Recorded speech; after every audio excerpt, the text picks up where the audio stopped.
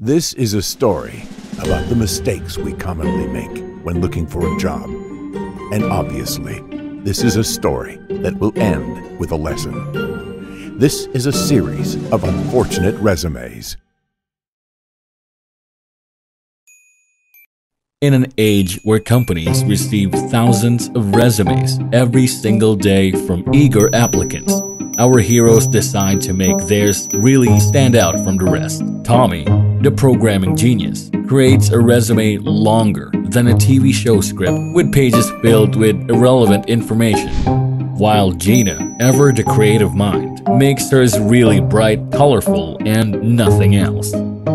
Sure, their resumes end up standing out, but they also end up standing out in the wastebasket.